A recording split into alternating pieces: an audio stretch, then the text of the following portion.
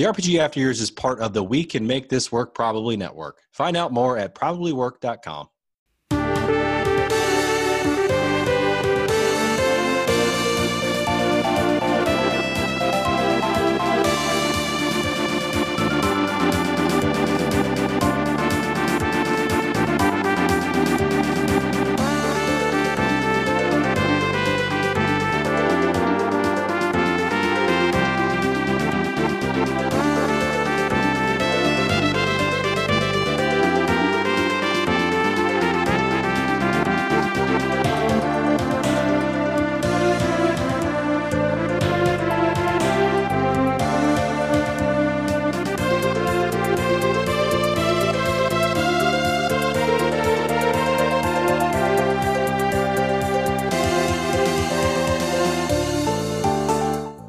Welcome to the RPG After Years, your weekly show covering all things RPGs from the past, present, and future.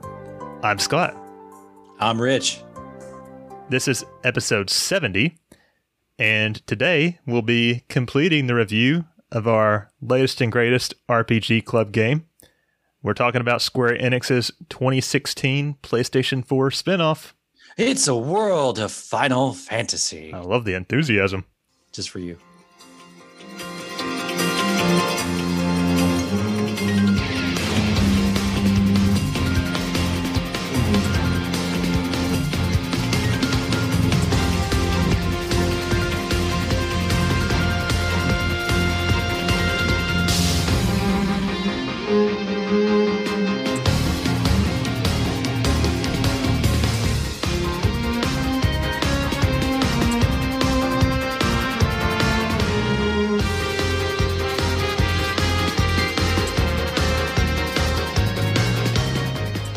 All right. So I guess before we jump in, we need to just go over our quick, normal save state of the podcast shit that we always do at the beginning. What the honk?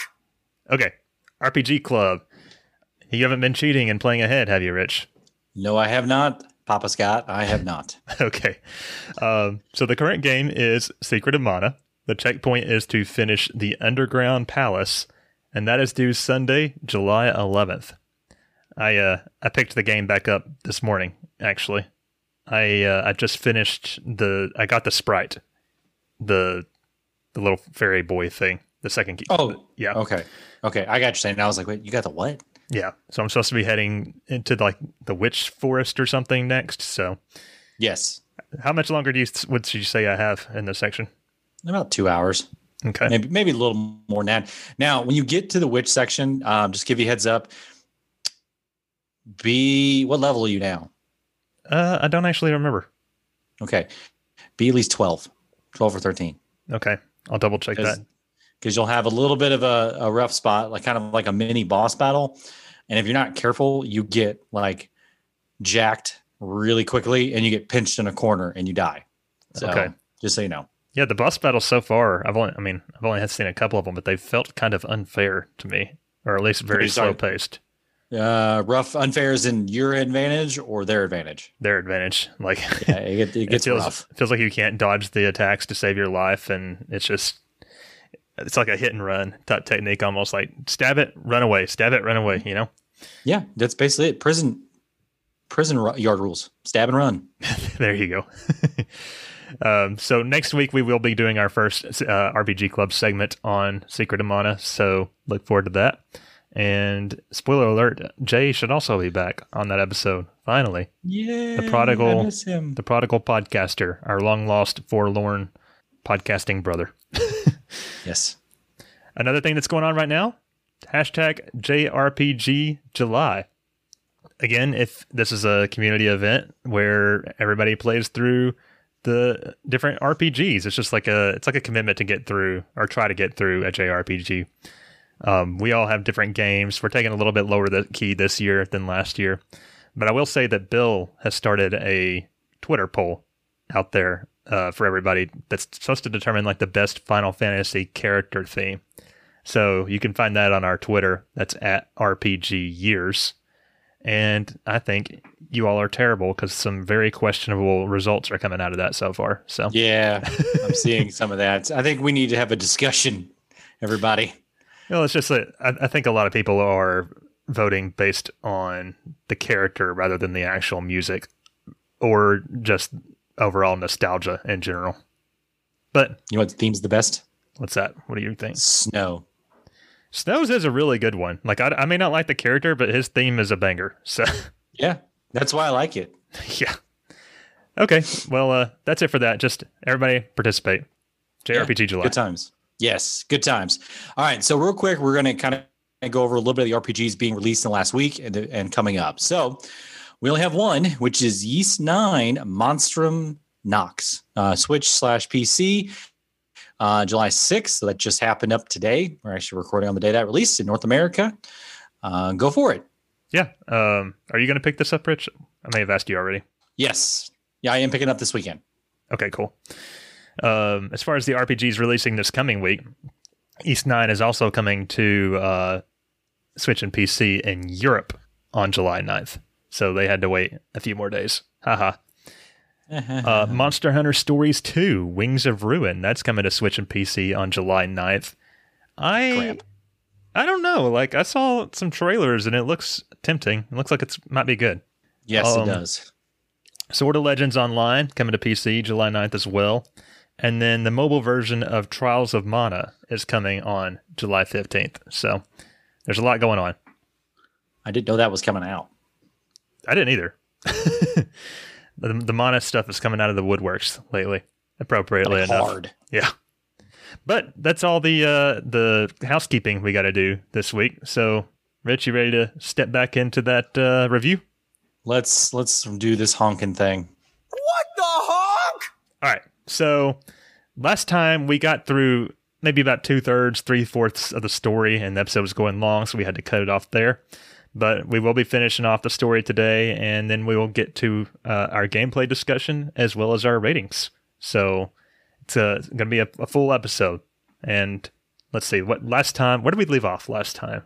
It was chapter 18. Yes. So I think they had just gotten all the keys and the staircase to the Crystal Tower had appeared. Correct. That's where we left off. So yeah, Yuna got jacked and Yes. Tidus took off running after her. yeah, and so everybody can go listen to that episode 69, nice from last week. But we're gonna jump right back in here exactly where we stopped. So kick us off, Rich. All right, chapter 19, the other Nine Wood Hills. Very dramatic reading, guys. So Lon and Rain arrived in the alternate ruined version Nine Wood Hills. So you kind of get there, and you first when you step in, it is very reminiscent of what you've been dealing with the past 18 chapters. So we're not really sure.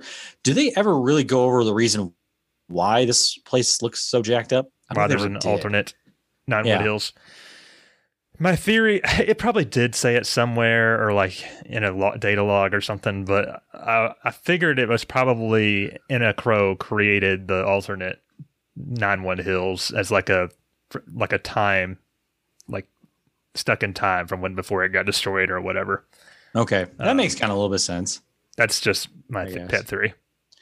So they get there above, the tower and stuff. The base of it, they're actually getting ready to go in, and they're stopped by Terra, who is not in control of herself. Hint, hint, just like Final Fantasy VI. She is riding on top of a Magitech, right? Yes. I believe so. Yep. So she summons Modwin, and boss fight ensues. So obviously you're going to be fighting her. I did not have any trouble with this. I don't remember having trouble. No, I kind of steamrolled past it. She falls unconscious, and the twins enter the tower. So she just lays there. Not really sure why she's all, freaked out and having emotional problems. When she gets knocked out, she wakes up. Or no, she's still unconscious, but the Golden Masked Knight appears and takes her. So for some reason, the twins did the Golden Masked Knight's dirty work for him, and he just took her. Yeah. That's really it. I You know go up the tower. I know we get a little bit more of Terra later in the story, but this part I was like, that was pointless. Yeah, exactly. It's like they needed another summoner or something. I don't know. And then they're like, well, I guess she'll be all right. And they just leave her behind. I was like, okay, kind of a dick move. But yeah, why would they do that? Just, beat her up and then just leave her. And then this dungeon, the Crystal Tower, is terrible. I hate it. I did not like this thing. It was a pain in the ass having to go up this thing, release the elemental barriers. Like when you get up to the top and all this stuff's going on, and then you're like, okay, now what? I had a couple times to keep going back up and down this tower to figure out what the hell I had to do. There's no direction. Mm-hmm. So eventually I figured it out and had to kind of go up or had to go down one level, release it, go up, do something, go back down, like up and down a couple times. It's very monotonous and kind of easy to get turned around. Oh yeah, it happened a lot. Especially if you're going for like the Merc Rift and the secret area here. It's like you got to go all the way back down at one point or something like that. And it's just like, oh my God. It's precious you think I did that. Yeah. I did not do that. I know. Okay, but then you get to chapter 20, the Crimson Prophecies End. And this is where the plot decides it's going to actually start happening.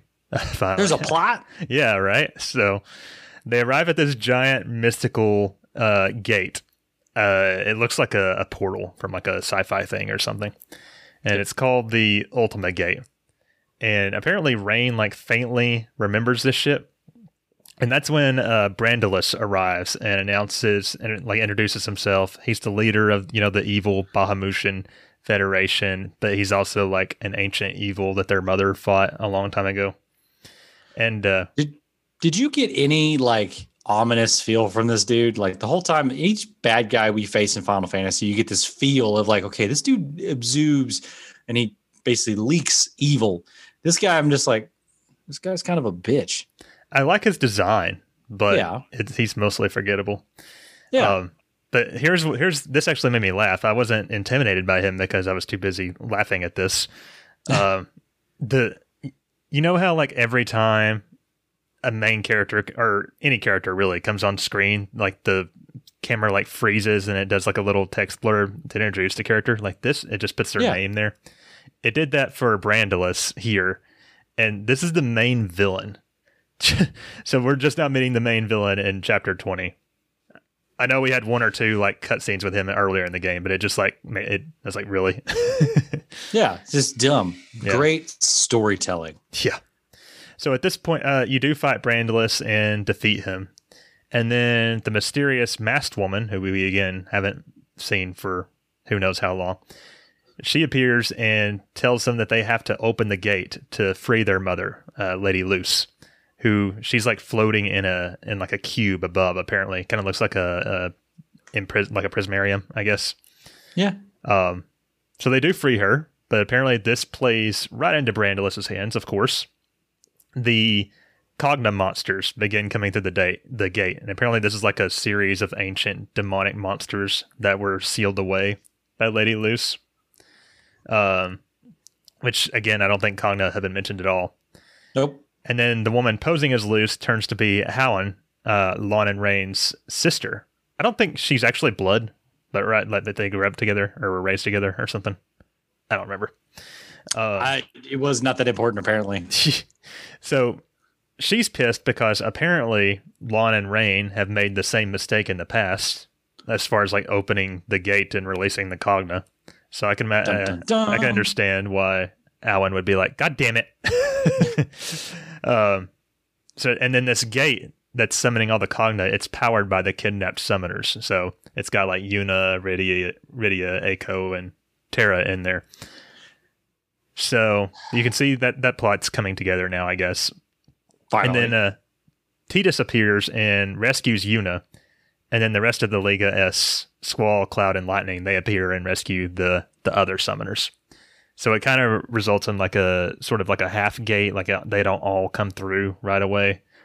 But yeah, so way to go, Lon and Rain. You've ruined everything. And again. This is actually the Crimson Prophecy coming true, the one of destruction and shit. Who made these prophecies? That's a good point. Is that ever even stated? No, I don't think so.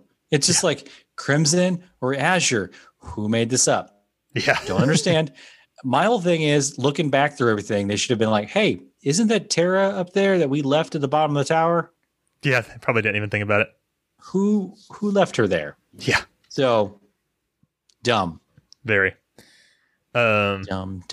So then they pass out and they wake up at the League of Essos headquarters, which turns out to be Balam Garden from Final Fantasy VIII, which I thought was really cool to see. But unfortunately, as I think as we said on another episode, it's like just the front entrance. So it ends up being not nearly as cool as it could have been. Correct. So then a lot of dialogue happens, apparently because they rescued the Summers. Like I said, the gate didn't fully form. However, Grimoire is in chaos. We have to kill chaos. No, wrong Final Fantasy. Federation towns have been completely subjugated. So like the ones that had submitted to the Federation are basically demon towns now. Yeah, they're done. The other towns are resisting. So Quistis and Shulk show back up and they reveal a lot about the League's plan. And the twins try to meet with Alwyn, but she's understandably pissed at them and decides that she's going to save Lady Luce herself because apparently the Federation has their parents. And she just leaves without everybody. Then at some point, I think you have to go back to Ninewood Hills, and that's where Seraphy and Tama reveal a lot about how much the Cogna suck. Just like, these guys are bad boys. Yes, that's just basically all they say. Nothing really explains Cogna. They just say, hey, these guys are bad. Yeah, this is a big exposition chapter, just lots of talking, which, I mean, I enjoyed the plot development, but again, a little late. So Quistis gives the twins an airship to go around and stop the Cogna assaults, and that's the end of that chapter. Why don't we switch up the colors here, and you can do the next one, Rich? Sure. Okay, so chapter 21, Chaos and Grimoire. Chaos. Yeah, anyways, I just feel like this should be Vin Diesel going family. all about family. The Fast 9 memes are in full force as of this I know. recording. They're so great. Anyways, okay. So basically on the airship, the twins are basically fighting it out a little bit, trying to decide on what they need to do.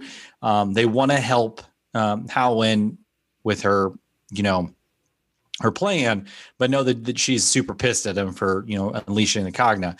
So they decide to go to the tea room to find the girl who lost her memory to help fight off the Grimoire, or help Grimoire fight off the Cogna Invasion. So they just go there, which again, I don't know why they decided to go see her. Like, what was the big idea to go with her? I guess it must have been like an idea from Tama or something. I really don't know. So I'm this sure is where, yeah, I'm sure it is too. This is where, as a player, if you've never done the interventions, you have to do the interventions. So I didn't do very many of them, but this is where you get to look at them and play some more extra. So what you have to do is the 5 Cogna Lords. So you have to go through different interventions with different characters to find the location of Brandilis. So you got to be able to go fight some of these higher being ones. I can't remember the names of all these guys. I don't remember either. There's like an Ultima weapon one, and there's a couple other of them are really memorable. I think maybe Ultros was one. I'm not really remembering.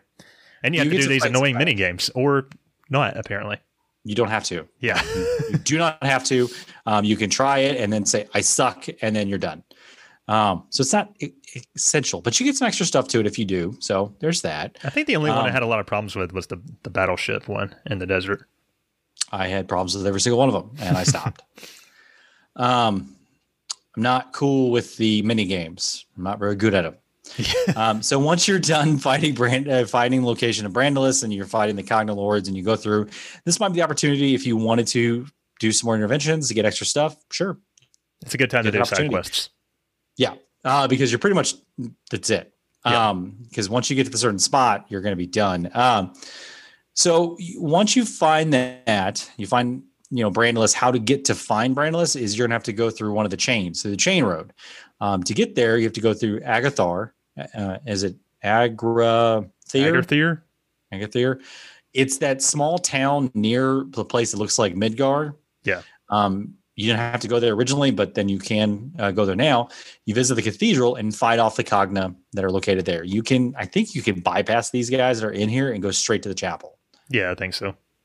So next is you use the chains as a way to traverse yourself from one area to go find where Brandilis is. Now, you don't climb on the chains; you actually climb inside the chains. They're actually gateways.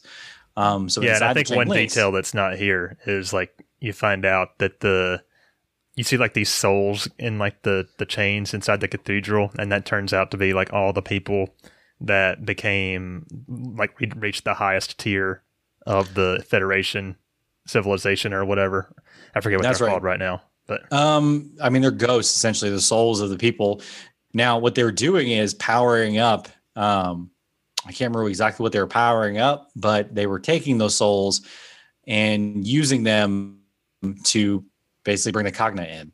Yep, right. So to destroy the world. Womp womp. This is what you get when you try too hard in a society. That's right. The twins actually, they make it up the chain road after having a lot of conversations between Tama, Lon, and Rain. They fight everything, and they finally make it to Brandilis. But during the fight, Lon actually goes berserk a little bit and gets all pissed off and punches Brandilis and then ends up locking the two away, sealing off Brandilis and Lon. He does this thing where like his little glove hand thing that his powers come from kind of goes like God mode, and he ends up randomly like freezing Brandilis in like an ice cage, but also he encages himself as well. Which again, never once mentioned that this would happen.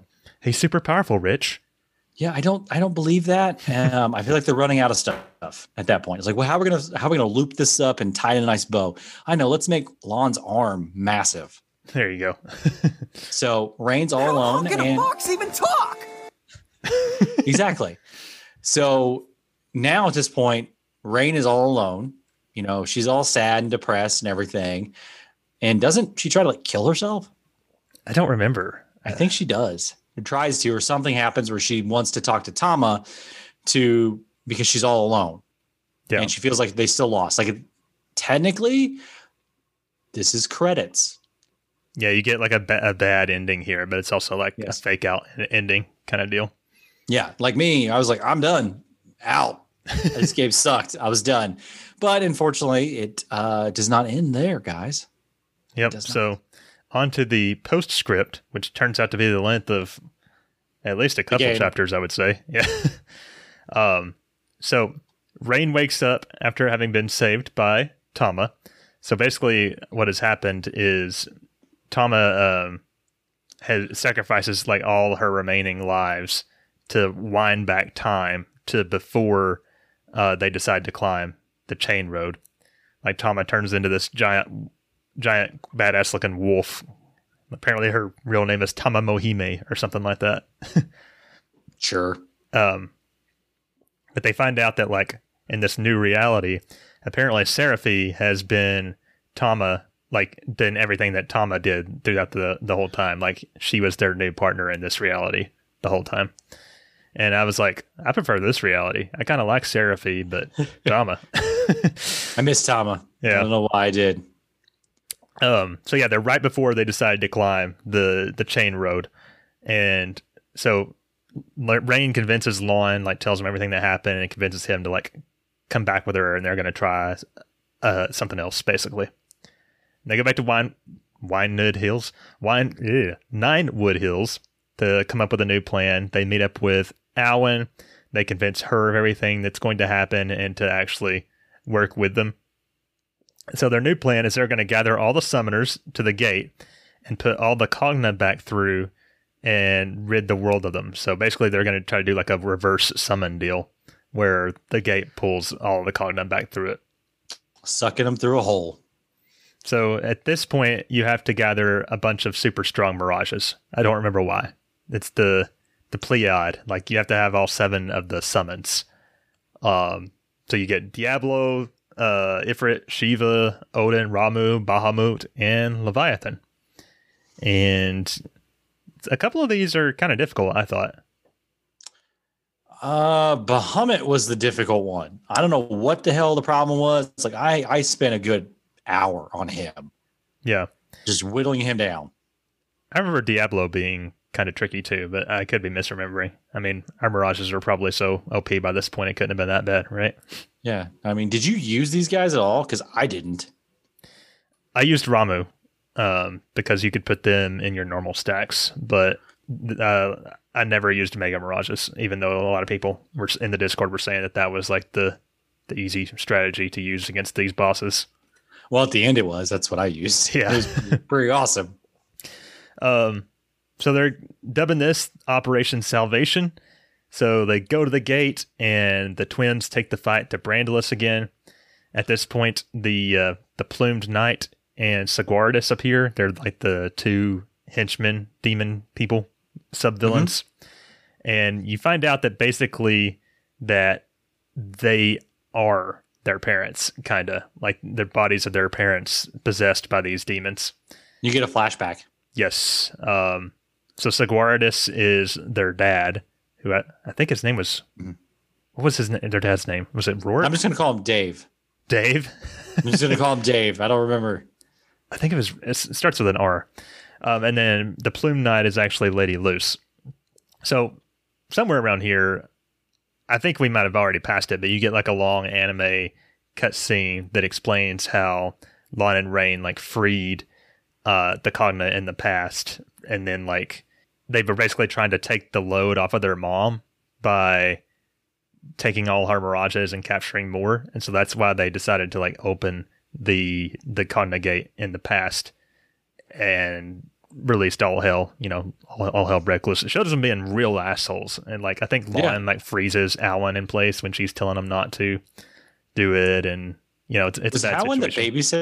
babysitter? No, I think she was just like taken in by their parents or something, or maybe like an attendant's daughter, or I'm not sure. I can't remember. Should have beat those two kids. Yeah, Should've for beat real. 'em. And Lon's a real asshole during this. He's like, "How about you just shut the honk up?" or something like that. Yeah, dick. So after they defeat the Plume Knight and Saguardus, there's these scenes where they say goodbye to their parents for the final time because they're already dead and they can't be 'Cause they're saved. dead. Yeah, I thought the scene between their dad and Lon was really good. Between Dave. Yes. The one with their mother, not so much. Turn those corners up. I think part of that might be just because Lon is the stronger voice acted character. Maybe, I'm not sure. But anyway, so you finally get the Brandalus fight. It's a final boss fight. And there's also like scenes in here of the summoners and like Titus and Squall and all them helping to fight. So that's pretty cool. But you fight Brandalus. The twins win, and they send everybody back through the gate once and for all. So they kind of get sucked in with it, and they decide to like sacrifice themselves basically to make sure that Brandalus goes back through the gate. And yeah, they like basically do a self-sacrifice situation and go through the gate themselves. Did you feel any, like, were you sad or did you care? I thought it was hilarious because it was their fault Yeah, to begin with right. that all this crap happened. So the least they could do is sacrifice themselves. Oh yeah, there's also a So- scene in here where Lon starts to freeze Brandalus again, and then like Rain has to reel him in to keep him from freezing himself as well. How bad that would be if he did it again. God damn it. Yeah, just bring back time. Yeah. So they give Wynn all their mirages that they've collected, and they tell everyone to rebuild the world, and then they go through the portal, and the gate closes, and all turns to normal. And there's a scene where Lightning says "See you later" or something. That was like the final line of the before the credits or something. Yeah, Lightning, her badass self, just like, I'll see you later. Yeah. So you get the credits, and it's one of the coolest things I've seen in Final Fantasy. They've got like all the main Final Fantasy characters in like a CG cutscene, along with like Inna Crow and Tama and all the main WoF characters doing like a K-pop choreographed dance. I loved it. Yep, I felt weird. Watching it. I'm like, I'm concerned. It made me so happy. I've gone back and watched it a few times since then, just for fun. There is a secret ending, and I believe what happens is Inna Crow appears and gives Wynn two prismariums that contain the spirits of Lon and Rain.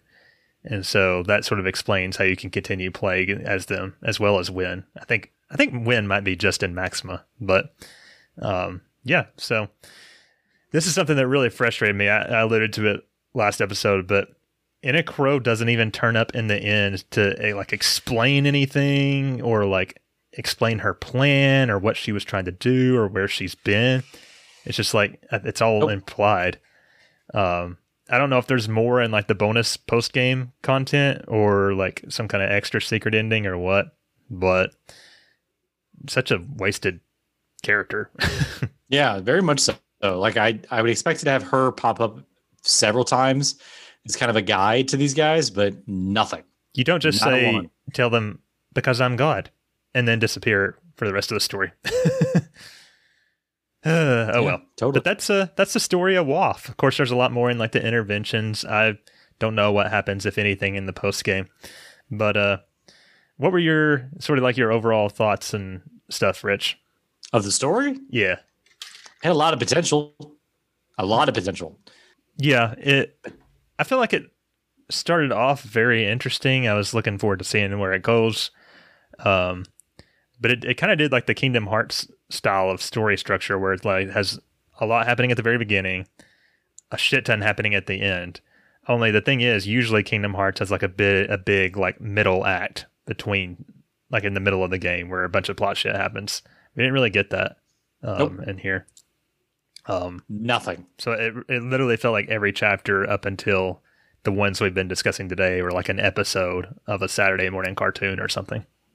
Yeah, I mean, they could have honestly done that. They could have just done an episodic deal, released it out in like little chunks, and it'd been fine. Was there anything that you liked, or what did you like? There has to be something. I did like the Prismarium. Like I liked the combat itself was kind of fun. I thought that was at least the only real reason I played it. So there wasn't really anything about the story that drew you in at all. Okay. No, most Final Fantasy games always have this emotional drive to them, as in like, you know, there's a conflict and you sense of urgency, some tragedy happens and, you know, you resolve that, you become a better person and, you know, goes on. I don't like the fact that they try to do that in the last like chapter with just everything in one deal. The story fell flat hard.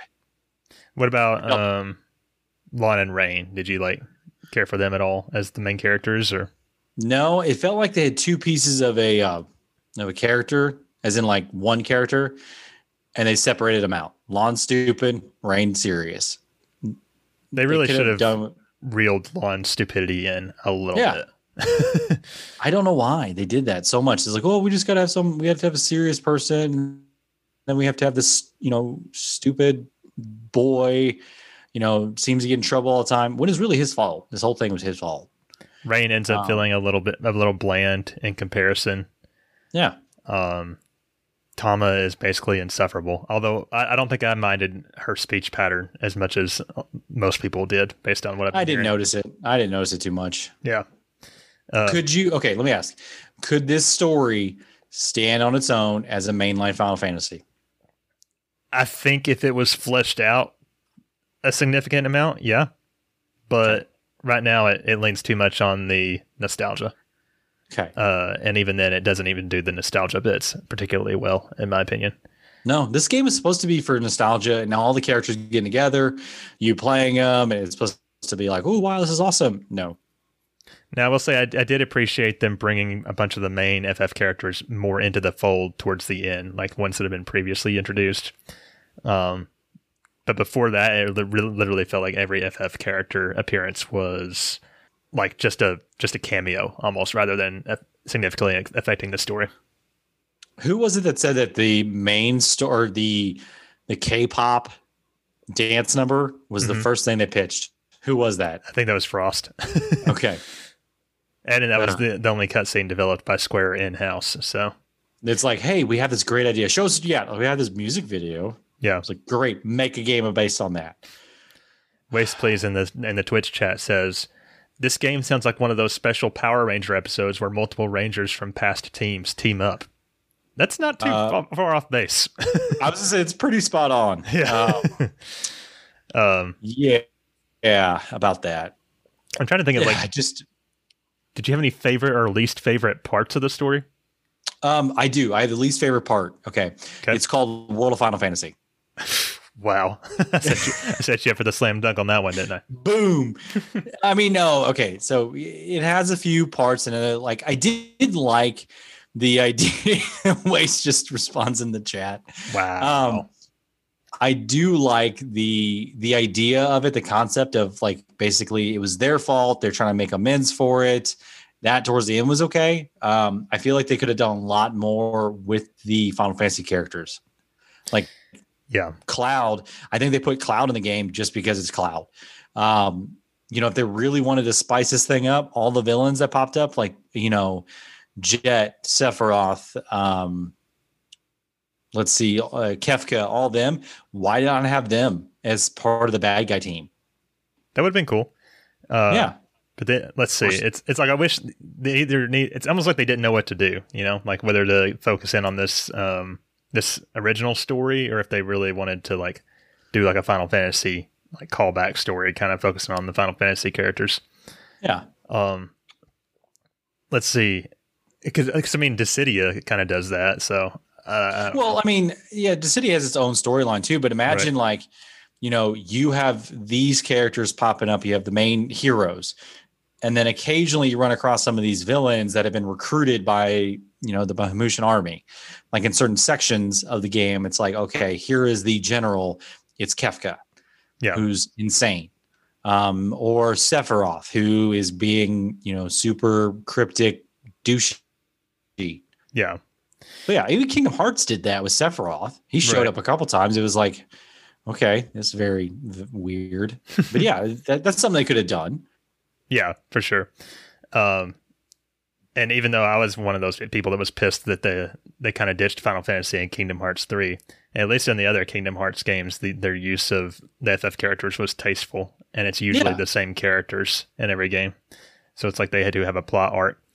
I guess, I actually think the stuff at the end wasn't bad. It wasn't set up properly. It was rushed. Yeah. And I don't know. All right. Well, we got other sections we need to talk about here. I don't think the story is terrible, but I don't think it's anything particularly special either. Like, I think most mainline Final Fantasy games have a better story than this game. You'd have to go back into the really old ones to start having a conversation, in my opinion. Yep. But, I guess that's it for the story. Do we want to go ahead and move on to gameplay? Yeah. Wait, didn't we already do that? No, we still got to talk about that. I feel like we... Oh, okay. I thought we did.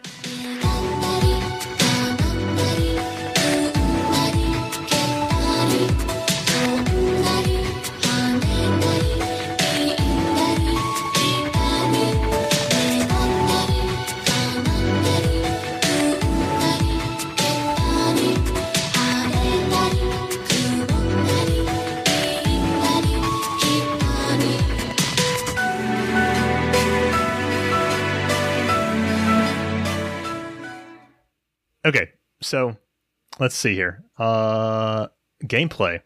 So basically this game goes back to a very classical ATB style Final Fantasy game.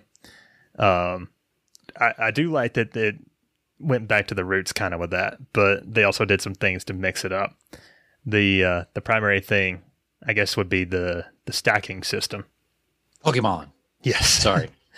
So basically what happens is you get the chance to like catch most of the monsters you encounter, and then you can add those to your stacks. And so you can have a stack of up to 3 creatures, a large, a medium, and a small. And there's also the mechanic of making Lawn and Rain either their giant form, which is a large creature, or their Lilican form, which is small, making them the medium creature in the stack. And so while you're in battle, the different stacks, depending on how you've put them together, have different abilities, like augmented stats. Their HP gets all combined into one pool. There's also a mechanic where the stacks can be knocked over with like topple damage, basically. So that's just scratching the surface, really. But How did you feel about the battle system in general, Rich? Honestly, the whole time you're talking, I've been remixing the Pokemon song in my head, going Mirages, gotta catch 'em all, Mirages. And that's all I had. I don't remember. But I mean, it's a nice concept. It really is. I mean, it's a different type of combat mixed with the ATB feature. You can, if you're playing on the Switch, the Maxima version, you could speed that up by holding one of the buttons down, which I did. I got time to wait. So, being able to play around with the stacks, I didn't do that. I know Corey said, you guys said that Corey did that a lot. He was messing around with all of that stuff. Yeah. It adds a nice feature to it, as in like you don't get basically stagnant with what you're playing with. Unfortunately, I did.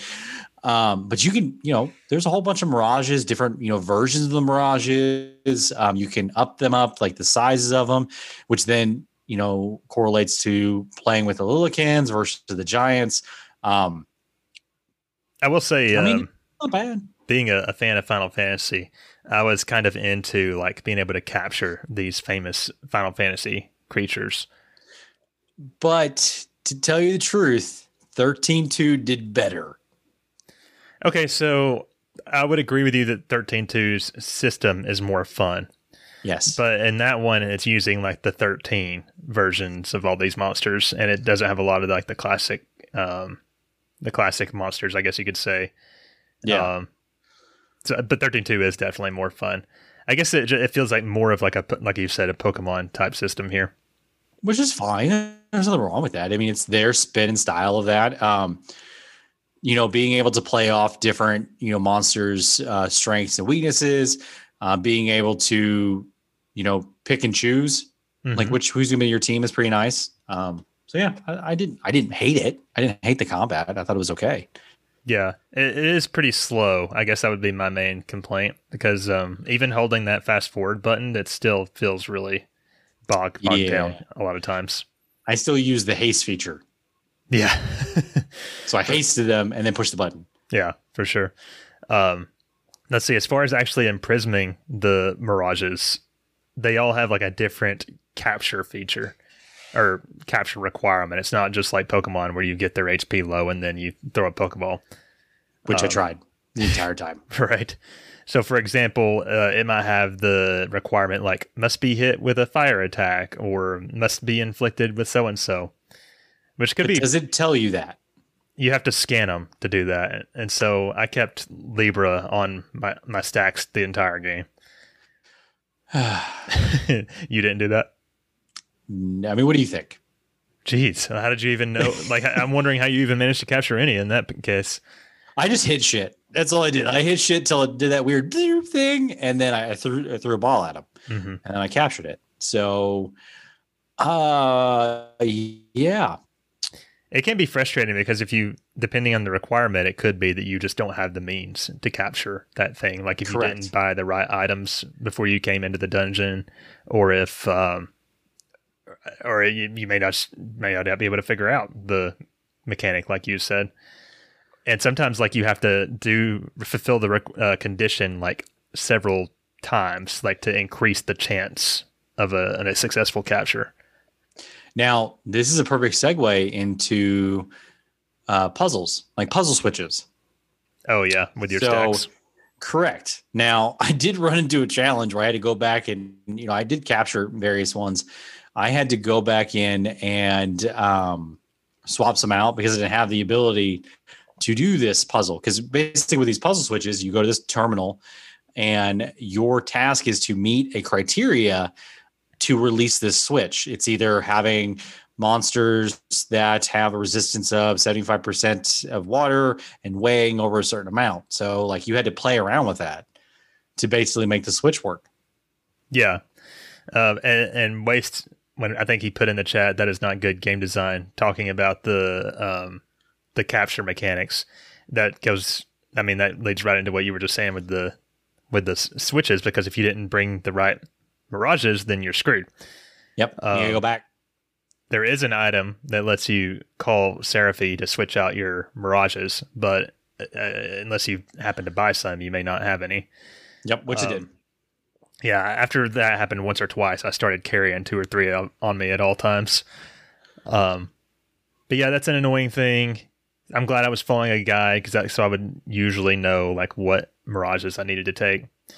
Speaking of, that really leads us into the exploration aspect. It's pretty simple. You're just going through dungeons. Some of them have some puzzles, but you got a map.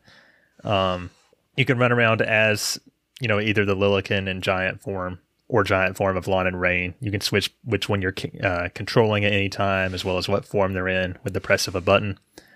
What did you think of the dungeons in general? The design was okay. I can definitely tell that this was, for a younger crowd, the Final Fantasy series. The dungeons were not overly complicated. There wasn't a lot of stuff hidden. The only dungeon I had a little problem with was that ice dungeon out in the ice fields, where you had to kind of like hit the ice and go certain areas. That was a little bit of trouble, but other than that, yeah, the last one there made me feel pretty stupid too. So yeah, but that's it. I mean, this game was designed, at least in my opinion, for a young crowd. Yeah, none of them are too bad. The only dungeon, okay, so the Crystal Tower sucked, right? But yeah, whatever. There's been many dungeons like that in Final Fantasy, but I hated the what you call it, the final the X9 castle with the running around on the walls and ceilings and shit. But I guess that's a more specific complaint. There's also these things called gimme golems while you're exploring the dungeons. Basically, it's like just a blockade, and they ask you for a certain item. And I think it's almost always like a unique item you just got to find somewhere in the dungeon.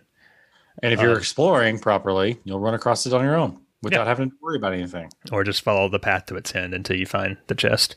Usually it has a really weird name, so as soon as you pick it up, you're like, oh, that's for the gimme golem. Yep.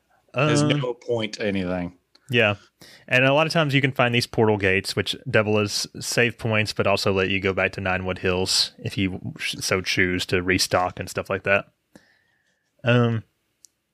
There's also in the dungeons, a lot of times you'll get to these points that let you, like depending on your mirages, let you think of like the Pokemon HM abilities, like cross the gap with a Flutter Mirage, or there's one that like burns shit, the Blaze ability or whatever, stuff like that. So again, if you don't have the right mirages, you can be screwed. Basically. Yeah. So it's important to like kind of keep like a diverse, even if they're not in your stacks, like keep a diverse party of mirages, because there's also a reserve where like even if they're not in your stacks, you can have like 4 or 5 or so mirages just wait in your reserves. Another thing too is it does have this nice leveling system where everybody in your reserve, like you, your stacks, and then whatever you have like on the back end, just like your Pokemon, back end, they all level up too. So, yep, it's kind of nice. Yep. I just wish that I wish like your entire case, like your PC box or whatever, leveled up. Yeah. How did they not get sued? That's my question. How did they not get sued for this game? Because if Nintendo is like, hey, wait a minute. Yeah, can you imagine? This looks familiar. I will say I kind of dig the idea of a Pokemon Final Fantasy game, so I liked it in that regard. Just maybe some questionable implementations. There are towns, but yeah, quote unquote towns. There's not really. They usually have like a shop in them somewhere. Actually, do they have shops? They don't have shops in these towns, do they? I don't think so. It's just Chocolate back in Ninewood Hills. So yeah, you really just go around these towns and talk to people. You can accept townspeople quests, which are basically this game's version of side quests, and they always amount to like just being like a fetch quest type deal. It might be like, show me a certain mirage, or find me a certain item, or Isn't it's that pretty in Pokemon too. Yeah, but that's that's in a bunch of RPGs. Yeah. Well, no, I'm saying show me a mirage. I feel like there's a quest in Pokemon that are like that. Right. Well, yeah. I mean, it's Pokemon with a Final Fantasy coat of paint on it. So, so yeah, I did all the townspeople quests. They're mostly inoffensive, but also nothing special about them. Let's see. This game does have elements and status elements in the battle system, but that's about normal for Final Fantasy. As far as leveling up the mirages, you do get, there's like this system called the Mirage Board, which is kind of like a skill tree I guess. Or Chris Merriam from Final Fantasy 13. Yeah. It's a little less linear than the Crystarium, but since each Mirage has its own Mirage board, it's not as like intricate as say the Sphere Grid. Yep. Yeah, I really liked leveling up the Mirages and like seeing them advance with all the abilities and stuff they can learn. It's just a cool effect, I thought. Well done, and you get through them quickly if you keep the Mirages for more than a little bit. Yeah. Are you okay, by the way? I keep seeing you look back. My bearded dragon is just going wild. You have a bearded dragon? How did I not know this? Yeah. Oh, okay. Well, I want a picture of your. Here we go. Okay, I can kind of see him. Can you see him? Yeah. He's being an asshole. Sorry. Give me a better picture. I hear him just running around in there. I'll send you a picture of him. Okay. He's being an asshole. Let's see what else you get. There are some stroll abilities. I'm trying to think of like what else we've missed here. There's the Mirajewels. Yes, those are like basically special jewels you put on your character. Sometimes you have these that are, basically they keep Libra on or attacked higher or there's some other deals to it. And plus, if you're wearing some of them, you can, as you're a Lilican, to actually have the appearance of certain Final Fantasy characters. Yes, I think that's exclusive to the Maxima version. Correct. But I'd never messed with it because I never really had a desire to make my characters look like the old Final Fantasy characters. I might have played around with it if they didn't also augment your stats. And so at that point, I was just like, I don't want to think about it that much. You're done. You can't handle it. There is a totally optional Coliseum with. I just realized when we were talking about the story, we somehow left out that whole part about reviving Tama. Oh well. Tama's dead. You have to get these pieces of Tama from Seraphi because Seraphi finally believes you that you're not crazy, and then you revive Tama, and Seraphi comes back. It's just this weird thing, and it's stupid. There's also a plot resolution about Refia's uncle because everybody cares so much about him. Yes. Yeah, so there's a Coliseum. It's totally optional. You can get some high-level Mirages easily that way if you so choose. I think the only thing you're required to do it for is to catch the first few summons, like Ramuh and all them. Yeah. Another mostly side quest type thing is the Tea Room. The girl who forgot her name's Tea Room. Did we ever find her name out? I don't think so. Plot hole. I mean, the only revelation that we got about her is she's like part of some kind of timekeeper society or something. Yeah, very. I wonder if any of that is in the post game. I don't know. What if it's Anna Crow's daughter? I kind of thought it would turn out to be like some kind of like Anna Crow from the past or something like that. But as far as I know. Dumb. But anyway, you can buy champion medals from her, which is basically the true summon to this game where you summon in the Final Fantasy characters. I liked that mechanic because, it's like a cute animation, more Final Fantasy nostalgia type shit. And they even I bought every single one of them. I did too. They even got the it changes the music at the battle for a little bit afterwards to that, like a remix of that character's something from their game. Okay, let me ask you this then. Which champion medals did you use the most of? I tried to use all of them just because I wanted to see all of the animations. I feel like I ended up using Shintoto for a long time. I feel like I had Tifa for a while, maybe. I don't know. What about you? Sephiroth. I think I used Balthier and Snow. That doesn't surprise me. I mean, if you got the DLC, then you get to use Sephiroth and Balthier almost immediately. So it makes sense having them on your team for a while. I'm pretty sure I had Sephi for a while as well. But yeah, after you see him a couple times, though, you're like, okay, please skip. Nope. Oh, you watched them all every time? I watched them every time. I got excited. Dedication. I got excited every time Sephiroth showed off. He's basically only bad. Well, him and Arden are the two bad guys. I'm like, you know what? I agree. I agree with everything. It'd be interesting Just if they enjoy ever actually do a WAF 2, like what characters they would decide to include this time around. Arden has to be there. That'd be cool for sure. I love Arden. I think that's. Oh, there's also the interventions that you can do with the girl who forgot her name. So basically, these are like you get a little cut scene of some Final Fantasy characters interacting, a lot of times in like a humorous situation, and then they get into trouble where they're fighting something or other, and basically Lon and Rain are able to assist them from afar by fighting their own version of that battle. And then you get a nice conclusion. I liked these because it gives you more time with the Final Fantasy characters, and some of them are actually pretty creative and fun, I would say. Sure. I'll take your word for it because I did not do them. Yeah, of course. I think that about covers the basic gameplay. There are a few mini games in the game, especially when it comes to that one part of the chapter where you have to fight the 5 Cogno Lords.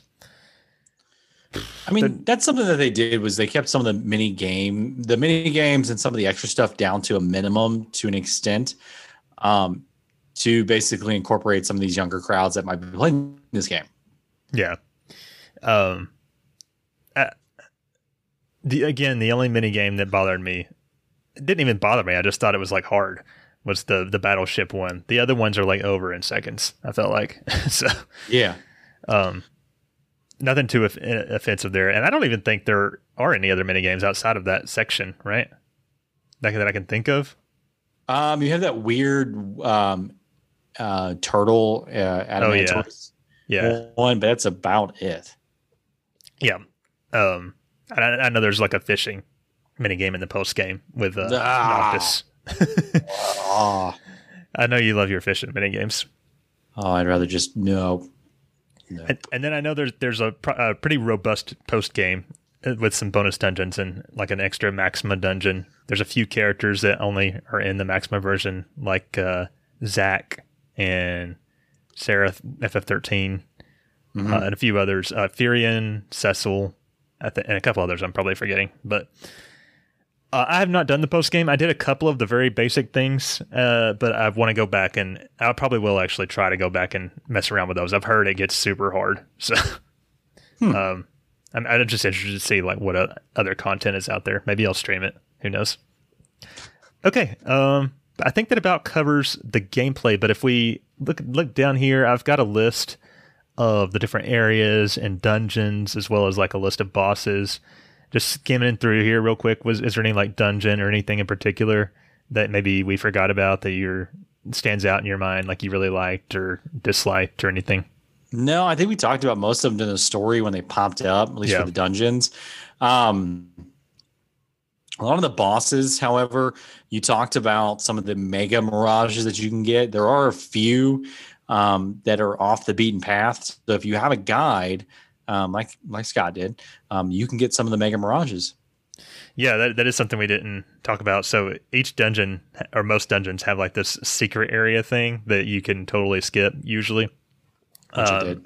And a lot of times they have like some of the best mirages there, including these mega mirages, which is something we didn't really touch on. Basically, if you have them in your team, you can switch out your entire stack for the mega mirage. And they're usually, some of them are like OP, and then others are basically not worth using. It just depends on the mega mirage. There is one mega mirage. It's a badass. It's the Behemoth monster. Yeah, Behemoth monster is a bastard and a half because it can take damage and it can give damage. So tell me how it works again. It's like all the damage that's been dealt to the Behemoth monster, it can like send it back, basically in like quadruple. Oh, okay. It's ridiculous. And there's also a deal if you get to the level up point of it, where it's like a last stand, that if it knocks you out completely, it gives you a 1 HP and lets you take the turn. So if you had a monster that basically wiped you, let's say 20,000 damage, and you hit the next piece of it, the next attack, you are basically going to one-shot this thing. Awesome. Yeah, it sounded OP. That sounded like that's what a lot of the people did to just completely kick Brandilus's ass at the end. I just stumbled upon it. I was like, I think a couple fights prior to Brandilus, I had this guy, and I was like, what? This guy's kind of a beast. And I just wrecked everything that I came across. Yeah. Okay, so like final thoughts on the gameplay itself. Like, what did you think about the gameplay? It wasn't bad. It Yeah. was not complex. It was simple. I didn't have any complaints about it. I thought it was okay. Doing the stack setups is pretty fun sometimes, and the gameplay itself is mostly inoffensive. I wish that there was like something that's to spice it up a little bit because it does feel dry. But I think some of that is more of the game overstaying its welcome, like me just being tired of playing it by the time it was over. You know? Yeah, and you know, the other thing too. There's no extra like equipment.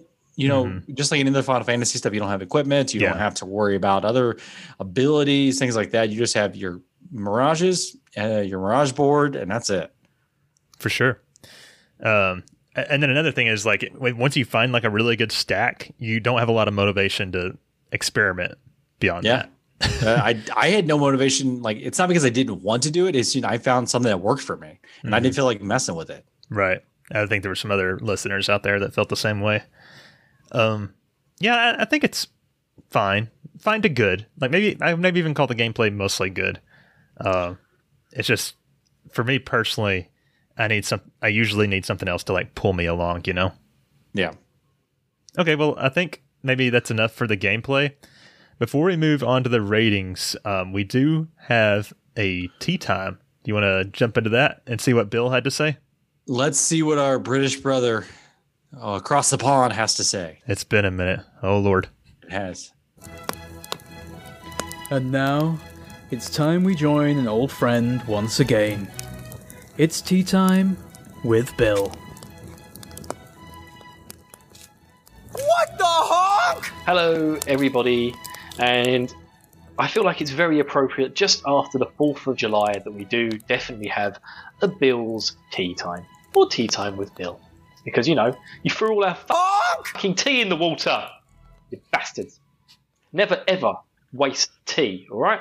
Yeah. One day that karma's going to come round to you and you'll have someone in charge. Like, okay. Anyway, so, yes, let's talk about Woof, shall we? Woof, woof. Oh my god, I loved this game. It was such a refreshing change from a lot of the other games that I've been playing. And I just absolutely fell in love with it, to be honest with you. I thought it was brilliant.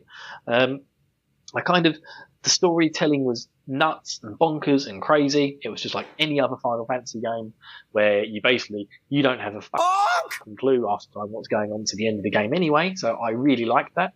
It turns out your main characters were kind of knobs, which I really liked. I thought Lan was such a brilliantly written character. Like, he was supposed to just be the idiot, but then occasionally he would throw out absolute gems, like he wants to honk your mother and stuff like that. It was just brilliant. Just what a honking good game. And yet Tama's voice actor, you can say what you want about the Tama, but the Tama was awesome. And the voice actor deserves some sort of Oscar for the work that they did. That must have been the hardest job on earth. And I hope Square paid her very, very handsomely. Her or him, I don't know who it was. But yeah, the game was great. I thought I enjoyed the exploration. I thought the cities and the towns were very pretty, and the dungeons, I thought they were all very nicely done. It was kind of, it was chibi. It was a kind of childish style, but it really just it really worked for my imagination. I thought it was absolutely brilliant. The battles, again, I liked the stack system. I found that really fun. It was kind of like Pokemon on crack.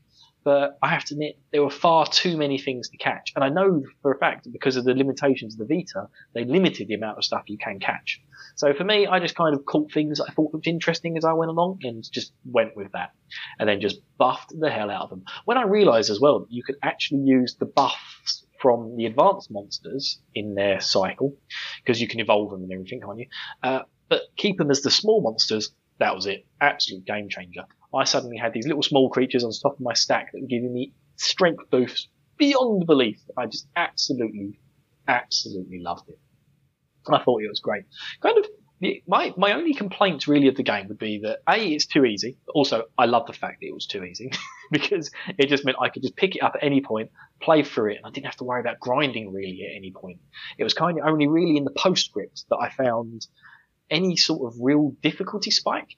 And I found that I could counteract that difficulty spike by going to Chocoletta or whatever her name is, and just buying a load of lightning marbles. And then I could just absolutely spam the hell out of Odin, spam the hell out of Leviathan, and they were the only two I was really having any difficulties with. Other than that, as long as you've got a Mega Behemoth, you're kind of going to be alright towards the end of the game. So, yeah, Mega Behemoth for the win, people. Mega Behemoth. It was just great. It was a bit too easy, my only complaint. Loved the stack system. And it just kind of felt, the whole Final Fantasy thing just kind of felt a bit shoehorned in at the end. I think Scott mentioned in last week's episode that they kind of were planning this as a different type of thing, but then decided to bring in all the Final Fantasy mirages and everything to go with it and the champions. And you kind of feel like if they had been a different type of champion, nothing to do with Final Fantasy, that had this almost like different type of story going into it where it wasn't connected with Final Fantasy at all, this game would have been outstanding. But I also really liked all the Final Fantasy references. I liked having, Ultros as a sub-boss that you could fight when you go into the Girls' Tea Room, and all those sorts of things. Getting Leviathan. It's just a very thoroughly enjoyable experience and a very funny game as well. It's not often a game actually, sometimes I read some of the comedy in the games and it makes me smile. This was one of the few games where I actually laughed my ass off several times. And I just thought it was great. The Flan joke, amazing. Every time Lan pulled out a honking honk, it was just great. And it was just so good. The comedy really hit home for me. Maybe I've got the mind of a 2-year-old and it just sat well. But, such is life sometimes. Such is life. But yeah, I'll be back shortly because I want to give my scores. And I feel like I deserve it. I went through the whole thing. I am a host. Don't forget that. I am a host, guys. I may not be a regular host, but I'm still here. And I still deserve to have my host scores read out. Scott, Rich, don't you deny me, boys. Don't you deny me. Anyway, that's been Team Time for Bill, and I'll speak to you all soon. Bye.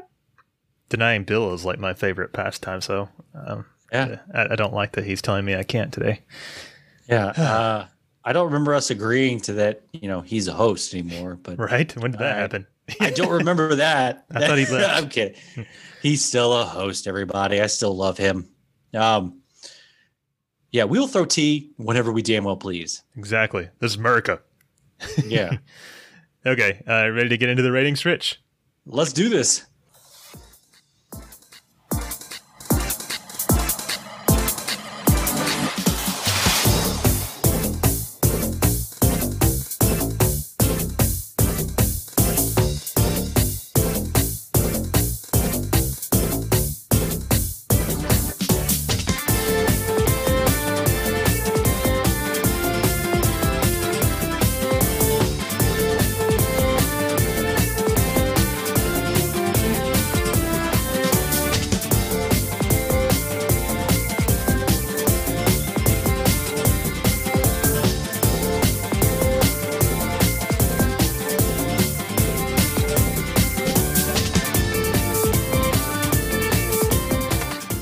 Okay, so our categories today are story, combat, non-combat, visuals, audio, and overall feel.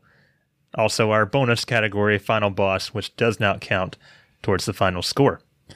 And as Bill alluded to just a minute ago in his tea time, he actually submitted a short clip for each of his scores. So we'll be including his score in our final rating today.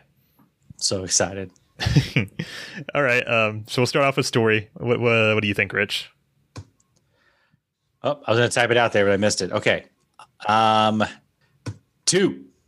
A 2? Jesus Christ. Hated it. It was terrible. Wow. I'm sorry. Like, it does have some good moments to it. It really does.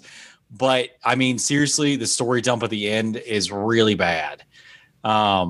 It's just, you can't have a story like that. Well, you can, obviously, but then you can. But then you get a 2 from Rich. Yeah, this is the law. RPG after years, this is the law. You got to have some good context story here. You can't just dump it all at the freaking end.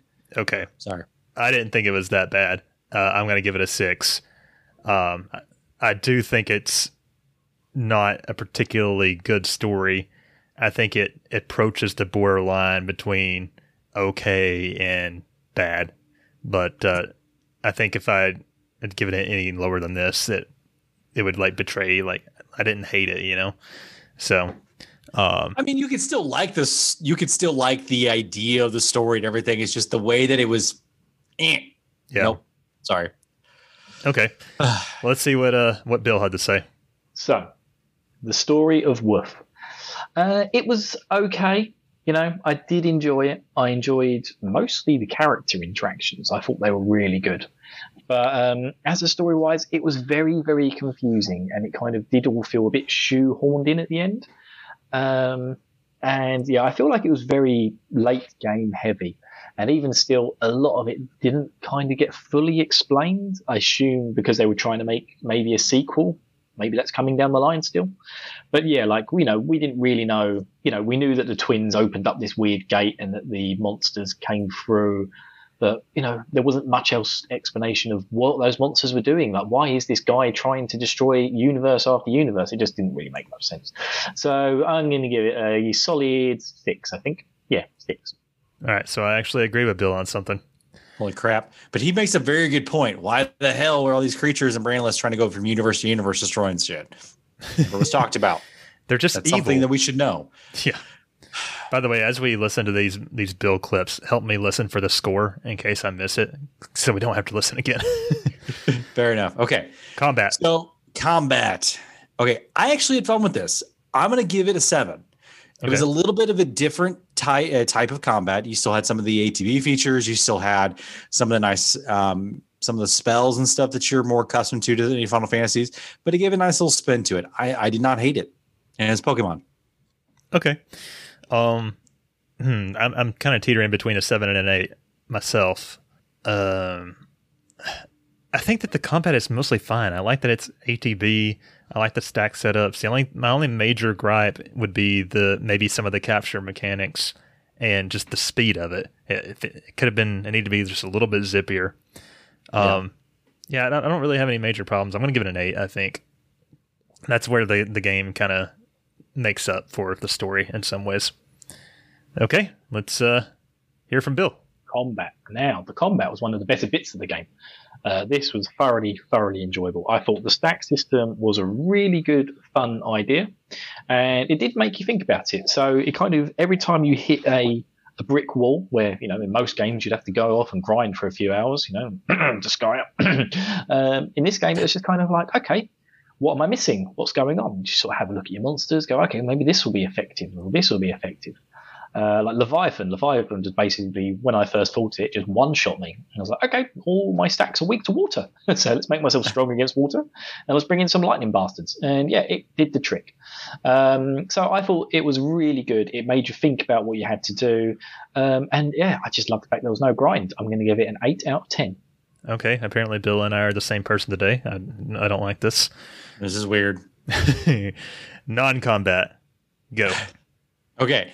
So the interaction between characters, the conversations, the other features, the stack mechanics wasn't bad. I'm going to give it a 6. That's pretty much all I got to say about it. Okay. I'll give it a 7 just because I think it's very... I mean, it's good, but it's like right down the road. Like, nothing particularly great, nothing particularly bad. I did like the Mirage boards, I guess, but as far as the exploration, it's mostly just very, very standard, So, yep. Okay, Bill. Now, non-combat is a different story. So, as a game, the characters controlled okay.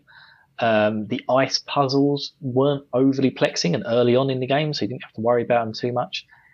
There just wasn't really much to it. I found it a bit boring, to be honest with you, the sort of interactions with the world. There was occasionally a chest somewhere we'd have to turn into a giant. I think the big point where I'm going to give it a plus is getting to ride your mounts. That was great fun. And finding the mounts that moved faster as well, because there was a behemoth, but then also later on there was this little thing with wheels.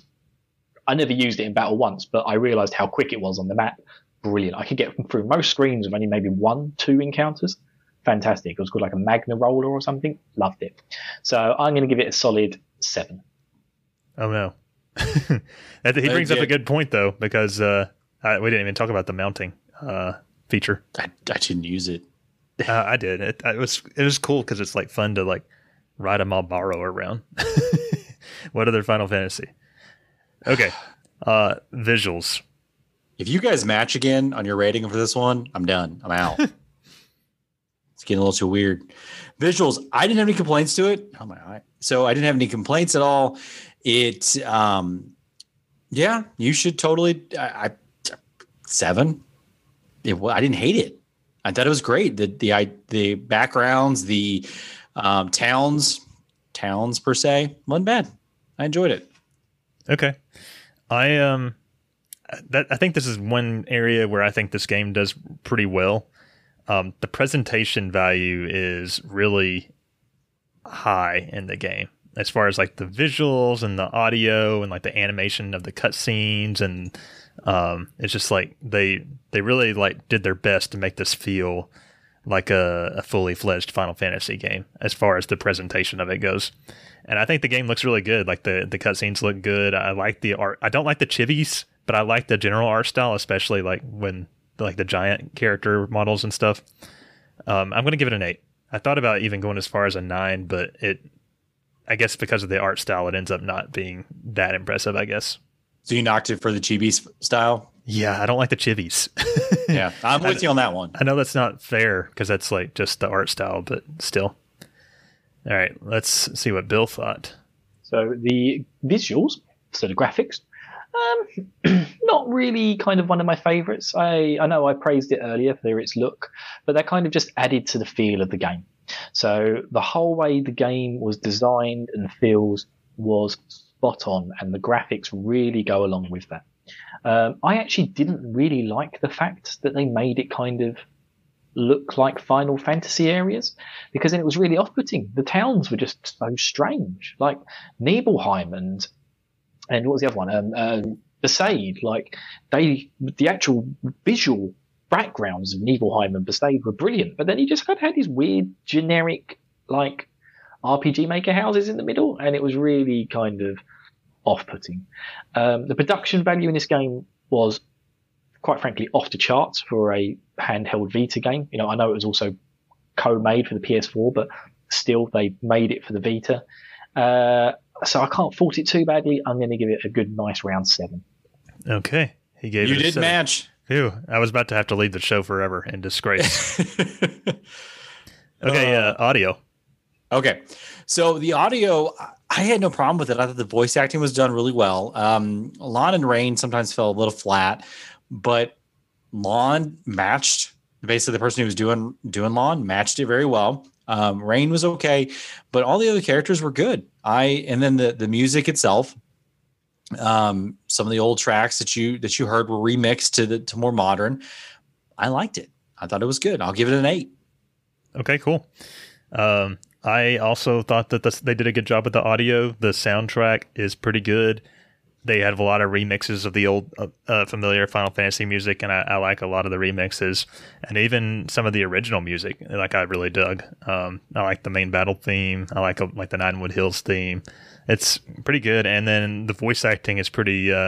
It's usually on. It kind of varies based on who's talking, but the main cast is really good. Yes, Tom is annoying, but the voice itself is fine.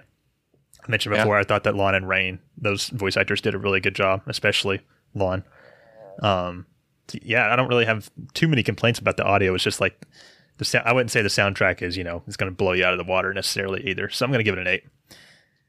And then let's see if Bill's opinion differed.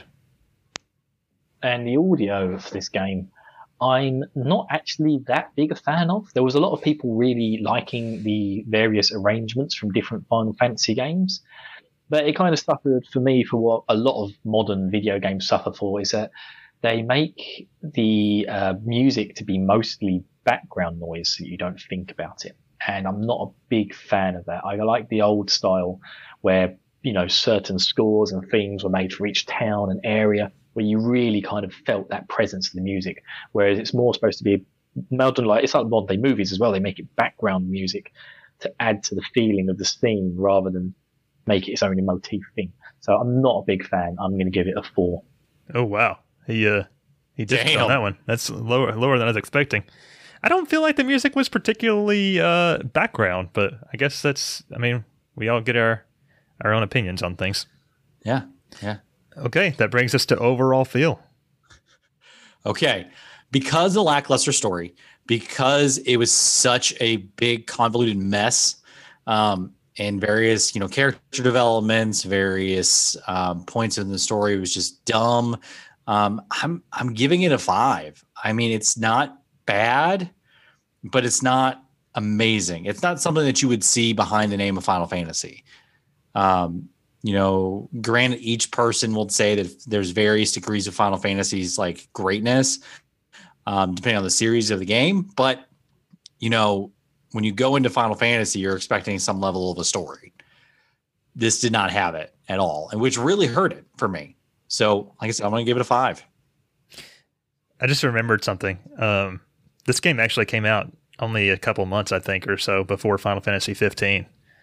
So that's interesting. But a lot of people said that they liked it better than FF15. So that's just a fun thing. I don't know why they would say that. I mean, okay. I mean, that's each their own.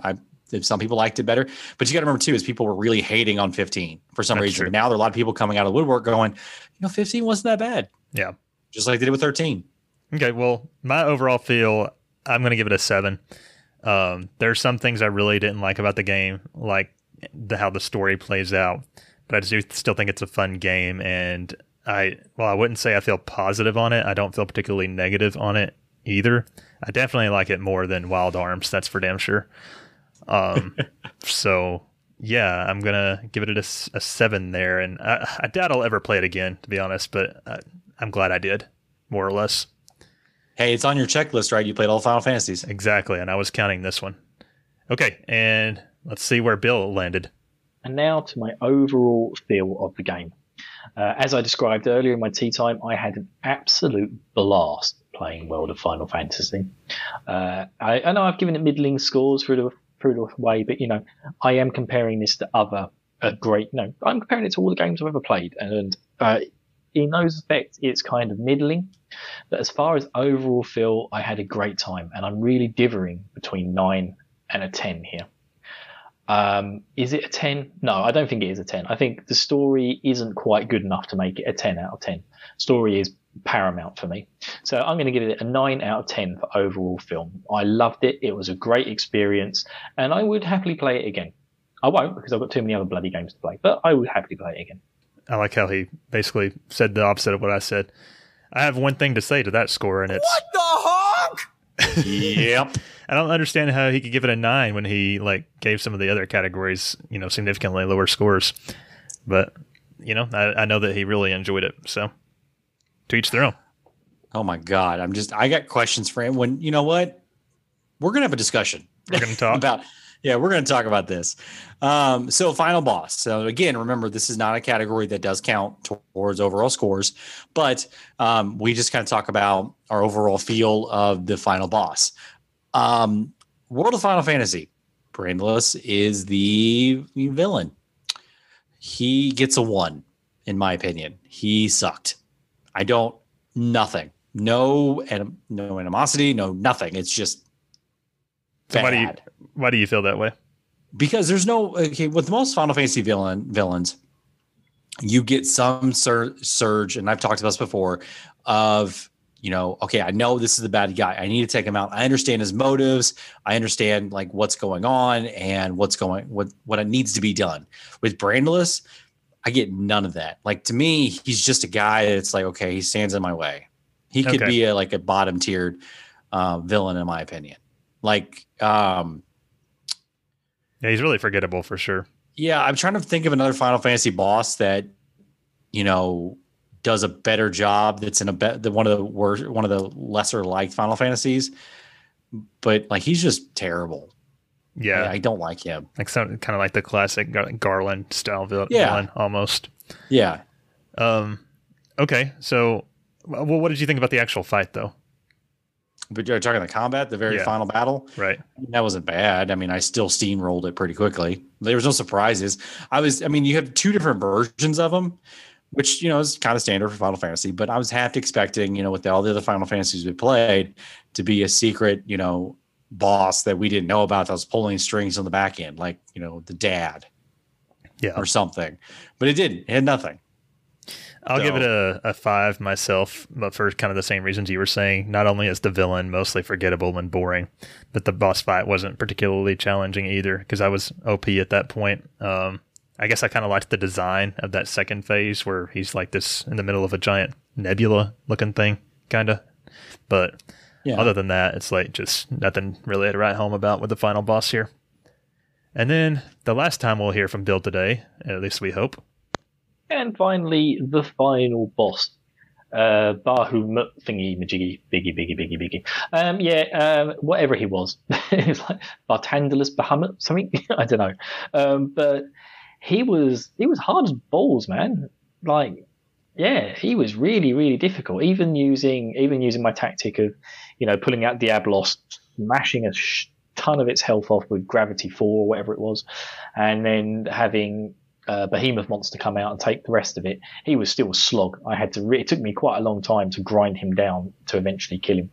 And I think it took me 2 attempts, maybe 3. I was massively underleveled because, I didn't grind at all. I was going to use my favorite stack. And yeah, through a few books I had left at him for those spells, he was a bastard. So I'm going to give him a good solid 7 out of 10 for difficulty. Okay. I'm surprised to hear that he had trouble with it, but okay. Yeah, I had no trouble with it at all. Yeah. I don't think I even dialed. Yeah. Haha. Oh, well. Okay. So we have calculated our scores here. Rich, do you want to read yours off real quick? Let's do this. So story 2, combat 7, non-combat 6, visual 7, audio 8, overall feel a 5, and final boss a 1. My subtotal is 35 out of 60, which gives me my total of 58%.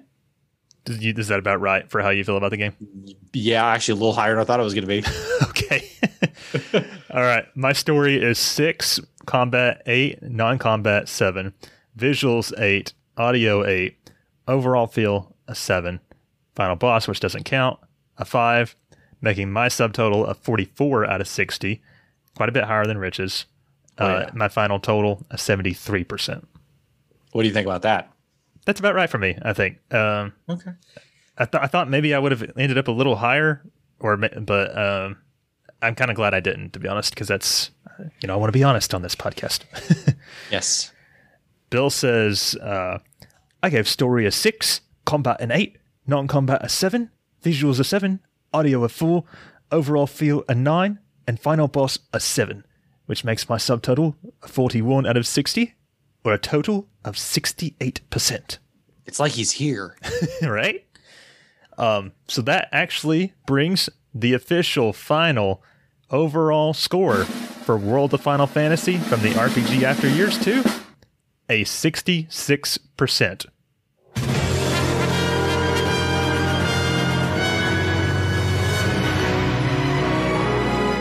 I will say that victory fanfare does not feel particularly appropriate for that score, but it works. What you gonna do? Do you think that's about right for the podcast, Rich? I think so. I think, even if we put Jay here, if he was going to play this with us, I think he'd be about the same. I know he was liking it at the beginning, but then I think we were too. And then I don't think he got too much farther past the beginning after that. I think the story would have pissed him off.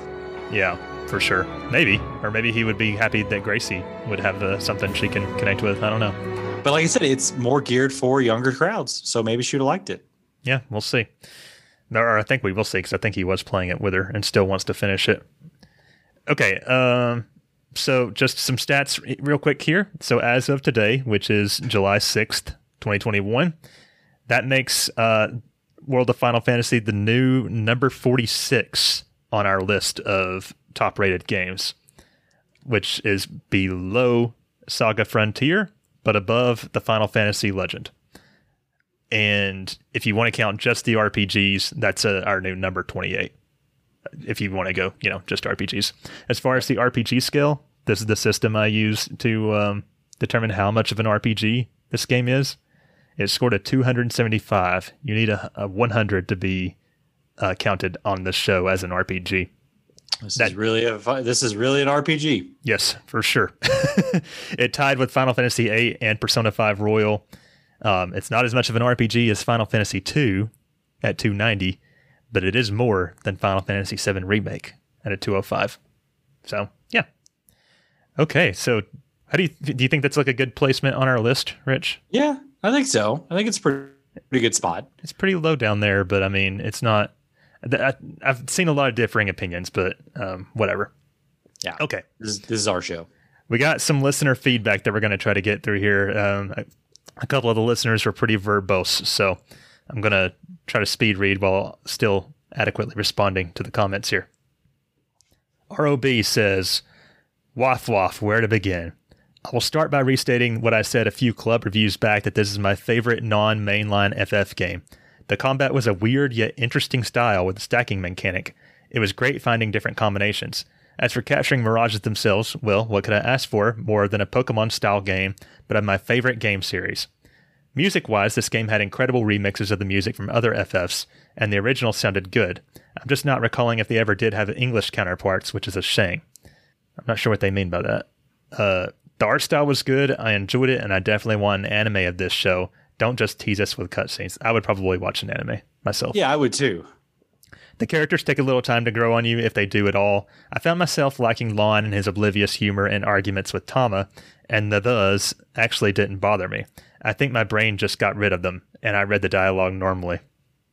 Lucky. I wish I had that power. I think I did the same thing as him. I just ignored it. Now for the bad. The story was horribly paced and just felt rather run-of-the-mill, which for appealing to a younger generation, okay, I get it. The bad guys' motivations were what again? That's what you said earlier, Rich.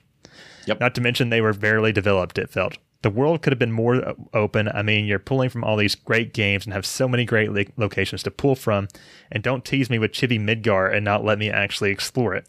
That's a good point. I agree with that. The mini games were shit, and that's all I have to say about them. What's the deal with it? He wrote Edna Cross. Like it. And the girl who forgot her name. You don't need complete backstories, but geez, hand out something. I had complaints about the FF characters, but after hearing part 1 of the review and how they selected them, I will toss them out and actually agree to use characters that make sense to your story. But man, you could have had a better story at times. It just fell flat. All in all, I love this game despite its flaws. It makes me want to catch them all, and I fully expect a remake and better telling of this story in the anime they will make after I bombard Square Enix with emails to make it. 5 exclamation marks. ROB, don't you dare ask them for this, because if they make out a remake for this one before they do a Final Fantasy 13 trilogy, I'm going to just scream. I mean, I could see a sequel maybe one day, but bury this thing in the stories of forgotten time and never bring it back. Yeah. Well, thanks for that in-depth review, ROB. You want to take the next one? Yeah. Kai, they, them. Like, what about this game was funny?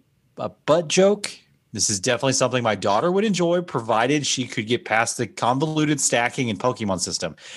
I didn't make it far through the game, but the honking humor had me turned off as soon as I started it. I made it about 4 or 5 chapters in before putting it down and doing something enjoyable. But you missed out so much story. Okay, no, you did. I actually like the honks. Like, yeah, they're fine. It's funny to me, but but I do agree with him that the humor is mostly. I don't care for it. It's a little bit too childish. JS, overall thoughts on the game. I would never have picked this game to play myself, though I'm glad we played it, as now I'm enjoying helping my daughter play through it. Well, it's adorable. Yeah, kids are playing it. They're playing with their parents. It's great. Yeah. Story was poorly paced. Just a constant ramble forward for 19 chapters with no plot questions answered, then a major exposition dump on what's actually going on, and a hectic sprint to the finish. Not a fan of Pokemon, but hiding Pokemon mechanics by wrapping them in Final Fantasy lore made the collecting and combat enjoyable. I agree with that sentiment. Wish I'd gotten into the interventions and Colosseums sooner than I did. The high-end mirages that were attainable made the game more enjoyable. I like that there were a lot of different ways to build an overpowered stack/party in the late game. The stack/party tinkering for late game builds definitely hit some high notes for how I like to enjoy RPGs. So it sounds like Jay felt mixed, but in the end, positive about the game based on what I can gather from that. All right. So our good buddy Brandon World of Final Fantasy was fun, but all over the place.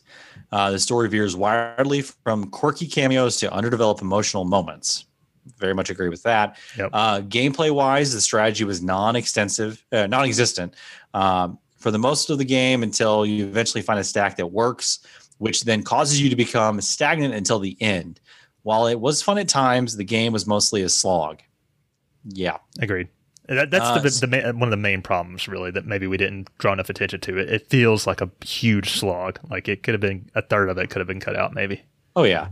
So he's got a few pros and cons here. So pros, Final Fantasy cameos, monster collecting, chibi art style, main series references, soundtrack, and stacking mechanics. Cons, underexplored overarching narrative, stagnant gameplay, and uneven pacing. Yep. I think he and I are on the same page here. Yep. Caslow says, so it's funny. I just rewatched my reaction after I beat it a few years ago. Quote, this is 10 times better than it has any right to be. And this was the true Final Fantasy of 2016. I think I was trying to take a pot shot at FF15 at the time. Well, there you go. Nope. But seriously, I think the humor just clicked for me. And knowing 90% of the franchise, because I didn't know much about Crystal Chronicles, Type 0, or sequels, all the little nods hit me just right. It's all but is still a knee slapper for me. I think he's referring to the line where Snow calls that flying all but, which is, kind of went over my head. But is he still taking a pot shot at 15? It seems like it. But because we're gonna have some words. Yeah, I don't know if that first comment is like still how he feels now or what. It's like a fine wine. You gotta let it age, and then it becomes good. All right. So Frost. The game opens with a sense of whimsy, only to have it overwhelmed with humor fit for a 5-year-old. Not to be outdone, last part of the game reads like a bad novel. YA novel. YA, what's that? Young adult. Young adult. Gotcha. Okay, fair enough. The combat is fine, but painstakingly slow. Unfortunately, most of the good mirages are large. Regulating our heroes to their shitty chibi forms most of the game. That's something we didn't bring up, but that is because I like having them in their big forms because they look cool. Yeah, but then you don't get to use the best mirages. Yeah, I got stuck with that's how the reason why I stayed with the same mirage stack that I had. Yeah. The towns, quote unquote, if you call them that, were basically waypoints for fast travel. With little to explore to do otherwise. Dungeons and puzzles were mostly lackluster. He gave us a ratings here for. He gave a story a 5, a non-combat a 4, combat a 7, design a 7, music a 9, overall feel a 6, which gave it a 63 out of 100. So he's about right where we're at. Yeah, let's see. That's less than what I gave it, but more than what you gave it. Kind of in the middle there. Yeah. Overall, it's probably the 4th best Kingdom Hearts game. When I read that line, it kind of tickled me because it's kind of true. Nope. if Kingdom Hearts was an RPG, yeah, exactly. And that's it. Yeah, that's all the feedback. So thanks everybody for getting that feedback to me so quickly, and we really appreciate you guys contributing and being a part of the show. Yeah. If you want to be a part of the show, you should do so on our Discord, which we'll talk about in mere moments. Anything else to say about World of Final Fantasy, Rich? I'm so glad it's done. On to the next thing. Yeah, which is Secret of Mana. Yeah, I enjoyed it myself, so I guess we'll go ahead and move on to the outro.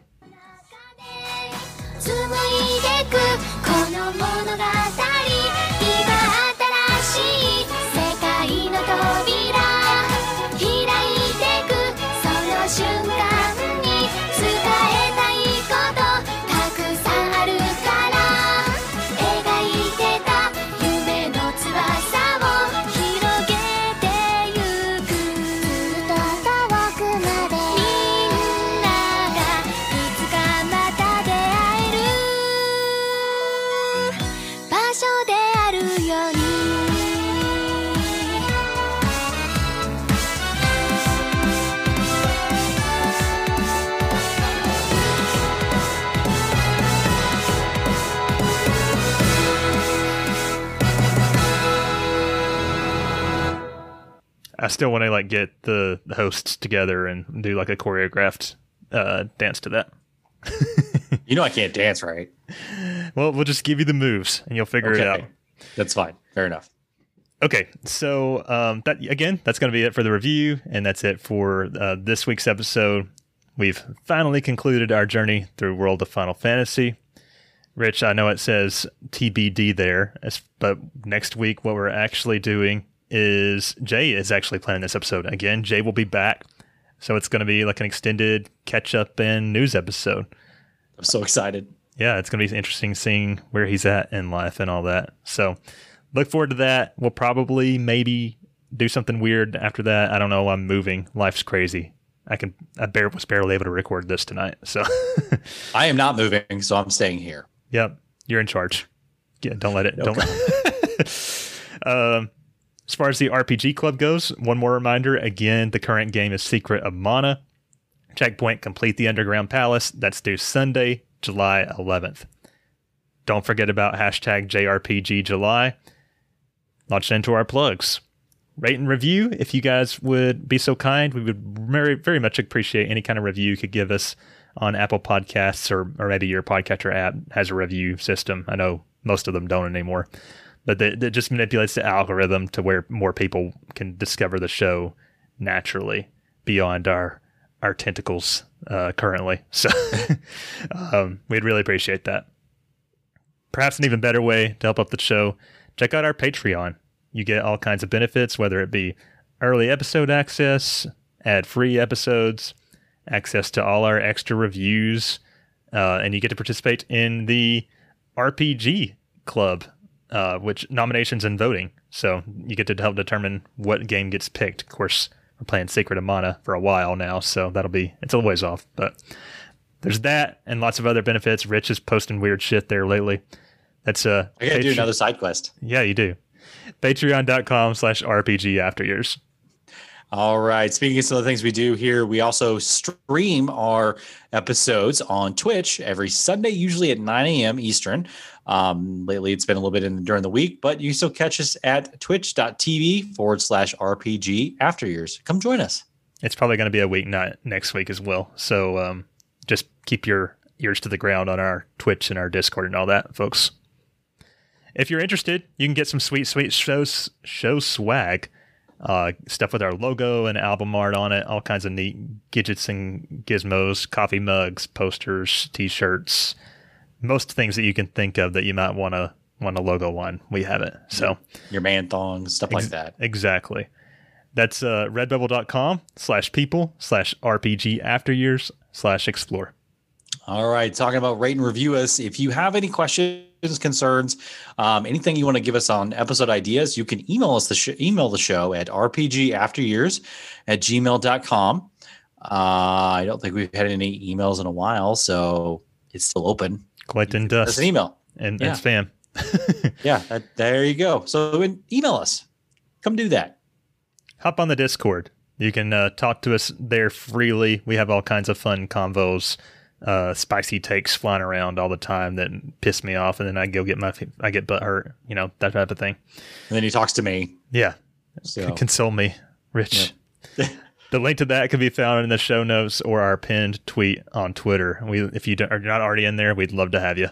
Speaking of Twitter, you can find the show at RPG Years. Don't forget, Bill is doing the polls there lately. We retweet all kinds of RPG related news as well, and all that stuff. It's fun. And you can find me at the Scott Spot. You can find me at HaleBlue1569. And if you really want to, Bill's out there too at Matunica. Yes. With 2 N's. With 2 N's. That's going to be it for episode 70. We can close the proverbial Ultima Gate on World of Final Fantasy. We're done. We don't have to think about it or talk about it anymore. Thank God. We'll catch you guys next time for episode 71. But until then, I'm Scott. And I'm Rich. Bye. Bye. Turn those corners up. Damn it. What the honk? What the honk? And forget about this game Forever. for the rest of your life.